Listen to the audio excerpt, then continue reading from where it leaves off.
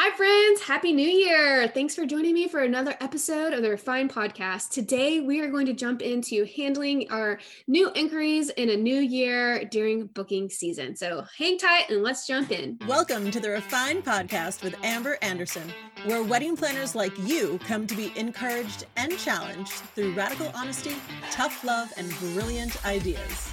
As a former personal trainer turned wedding planner and now educator, Amber is known for helping wedding planners grow through her no BS yet considerate and thoughtful approach. The Refined Podcast tackles the issues you think about but fear bringing up, all with Amber's trademark sass and wit. So as you listen, be sure to hit that subscribe button, making sure you never miss that one little nugget that could change it all for you. Yes, friends, new inquiries, booking season. Let's do this. But I know that booking season this particular year is coming on with a lot of anxiety. Or is it going to be a good season? What do we expect? We don't really know. But one thing that we do know is that inquiries have hesitated, right? The last handful of months, they're taking their sweet time. They're taking 2, 3, 4 weeks on average to make a decision. And sure, quite a few of them are signing on the dotted line, but they're a little bit nervous. They have anxiety too. So I've got an idea. I've got something that I want us to try. I don't have any market research on this, but I do know that this works well in other industries. As I've become an educator, I've learned that this is a whole side of sales and marketing that wedding pros don't tap into. And I want us to try it. I want to see what can happen. We have nothing to lose by trying something new because what we've been doing for the last few months isn't working. So let's try something new. Let's do it together. Here's my idea. My idea is I think couples need an email sequence after they inquire. After they inquire and they're in that period of time where they are trying to make that decision and they're nervous Nellies, we've got to paint the picture and create value as to why they cannot afford not to book you, right? Okay, so what is an email sequence? An email sequence is something that goes to a consumer over a period of time. So it's dripped out to them. Okay, so for what we're trying to accomplish right here, I'm going to recommend 3 emails. So each inquiry is going to be put into a queue where after they get their contract from you, if they don't book right away, then they are going to be getting a follow-up email with some value. And I'll go into some content ideas here in a minute, but they're going to get email number 1. And then a week later, they're going to email number 2. And then the third week, they're going to get email number 3. Okay. So that's called an email sequence. Now, why are we doing this? Because it's no marketing secret that it takes 7 touch points for someone to book, right? Okay. That does not necessarily mean 7 follow-ups of like, hey, are you going to book? Hey, are you going to book? Hey, are you still interested? Hey, we're still here. Are you going to sign that contract? None of that. Okay. So what we mean by 7 points of contact is that maybe they've seen you on a preferred venue, a preferred vendor list from the venue, or maybe the caterer told them about you. Maybe they saw you on social media, or maybe they saw your card in the rental company showroom, or they came across your website over SEO. Like those are touch points. That's brand presence. Okay. Then they've talked to you. Then there's a follow-up. Like each point of contact with you counts as 1. Okay. So I want to provide a lot of value in some of those follow-ups as opposed to what we've been doing in the past where, we can be a little pickier and we can be a little bit more choosier over who we accept. And, we may or may not follow up with these people. It's like, if they book, they book. I'm not batting my eyelashes, but now we are following up. Okay. So what are some content ideas here?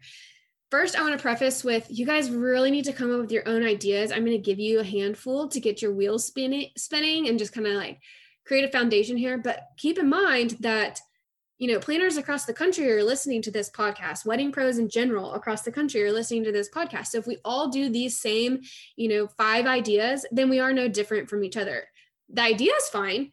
And the concept, replicating the concept across is no problem. But we want to have our own unique ideas in here. So, and I think even with these 5 ideas, you all have your own unique spin on it. If that's all we did was just these 5 things, but you guys are creative. You're so smart. And I know that you can come up with so many cool ideas. So I would love to hear what they are too. So when you come up with an idea, shoot me an email or hello@refineforweddingplanners.com or pop a DM into my Instagram at refineforweddingplanners and let me know what you came up with. I really want to hear what we're all doing here. So what are my ideas? I would love to see stuff like couple interviews. So take a 2020 couple, have them write down a little bit about their story. And remember, you can't overwhelm These emails cannot be overwhelming. They need to be blog style. They need to be bullet pointed. They need to have fun headers and pictures and be visually beautiful. They need to be broken down into segments and easy to read. Okay. We're not doing novels. We're not doing 1,500 word emails, but you can sit down and batch 3 emails to create this sequence. I'm going to say 500 to 1,000 words is prime. Okay. So get this couple to maybe do a video interview with you over Zoom, or answer a few questions, or just provide a testimonial about their experience with you. Okay. Then put in some beautiful pictures from their wedding and a little bit of your take on how, this all went, and how you were the hero of the day and how they couldn't have done it without you. Okay. Get that out to your inquiries. Another idea, talk about like not having professional vendors right now and professional planners is particularly a professional planner is negligent. It's completely negligent not to have someone involved that is completely connected to the local mandates, to what other vendors are doing, to what the venue is requiring. Everything flips on a dime, and these couples have no idea where to search and where to look, or they're not even getting the right information because they're not on that email list. They're not on whatever it is that you are on that gives you the most up-to-date information, right? Not having a planner right now, even for a 12-person party, is negligent. It's not safe. So make sure that you paint that picture for them, okay? Maybe you pull a horror story from the news. You pull a national story and you say, this is what happened and this is why it shouldn't have happened, and here's how I can prevent that from happening. You are going to be hired to avoid them being blasted across this country in the news, okay? That's your job. Your job is to keep them out of the news. Tell them that. Maybe you do one about the calculation of the numbers and hours, like calculate the number of hours it has taken you to reschedule all these, like how many hours does it take to reschedule one wedding? Have you calculated that? Calculate it and show them what it takes to move a wedding. Show them that process.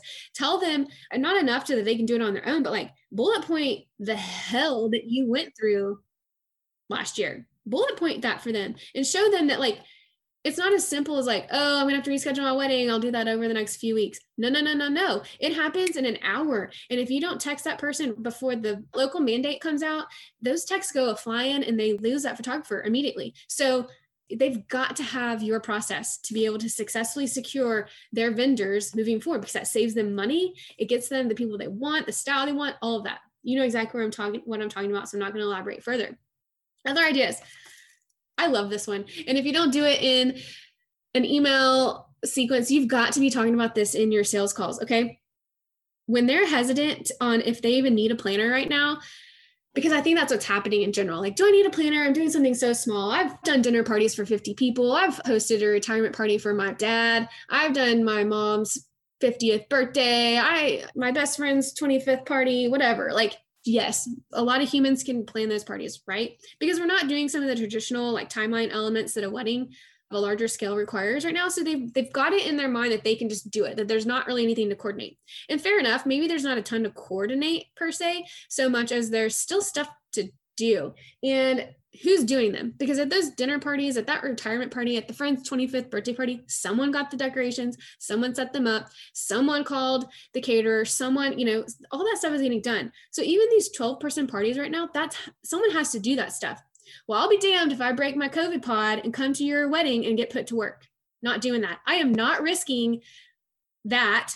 The one thing that I'm coming out of hiding for this year, it's not going to be for work like that, right? If I'm going to come out and not have had any kind of entertainment this year or whatever, depending on your area and region, whatever's going on, like these people deserve a hot second of a break from the life that they've experienced for all these months, right?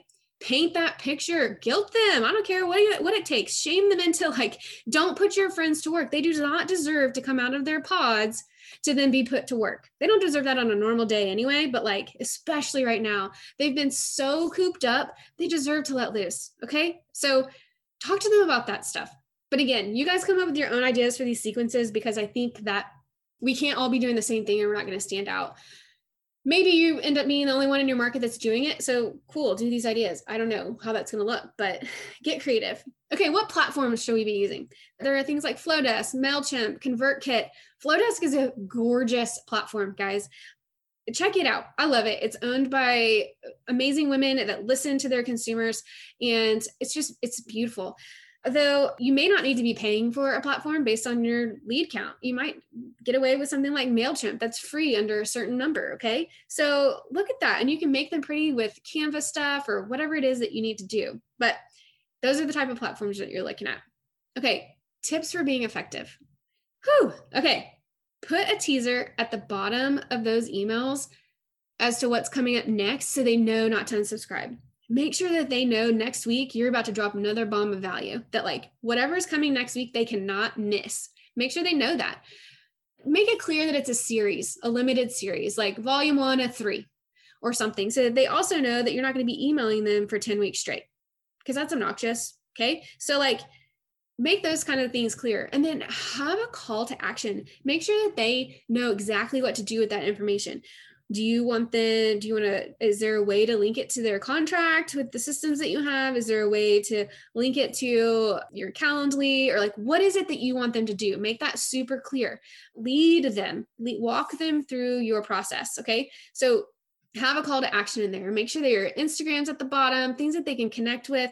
Maybe link some galleries of COVID weddings that you've done. Do something to continue leading them through that process. Okay. And maybe, just maybe in your sales process, I don't know that this is the best idea, but I'm gonna drop it out there and you can decide what works for your audience and what you've got going on. You might even just mention it in the sales process. Hey, I've got a blog series that I'm going to be sending out to you. It'll come over the next 3 weeks. Just be on the lookout. And if they book, you can ask them if they want to keep getting that or not. Okay. So but the reason I'm not totally sure that's the best idea is because you don't want them to know that you assume that they're going to take 3 weeks to decide, right? So don't word it in a way that like, as you're deciding, you're going to get these 3 emails. It's got to be more like, hey, yeah, let's get going. And in the meantime, I'm going to send you this stuff. And I don't know how you want to word that. Take it or leave it. Good idea, bad idea. I don't know. But those kinds of things, at least give them a heads up. They're going to get some more information from you. Okay, friends, here's another call to action. I have a call to action for you. Like, share, and review this podcast, if you will, please, please, please. Maybe even take a screenshot of you listening to this on your phone and post it on Instagram so we can share it. Let us know what you think. Send us your questions. Send us your feedback. I really want to elevate this industry one conversation at a time. I'm a huge believer in community over competition. And I feel like the best way that we can achieve that is to create standardization. And if we're all doing stuff like this, if your neighbor's doing stuff like this, it helps you do stuff like this and vice versa. So let's raise the bar. Let's do a little bit more. The wedding industry is so far behind on proper sales and marketing strategies. Like we've got to catch up. So let's raise the bar here. Let's do new things. Let's try new things. So again, like, share, leave a review, snap a shot, leave it on Instagram. Let us know that you're listening. And it means so much to me. So friends, I hope to see you guys next week for another episode of the Refine Podcast.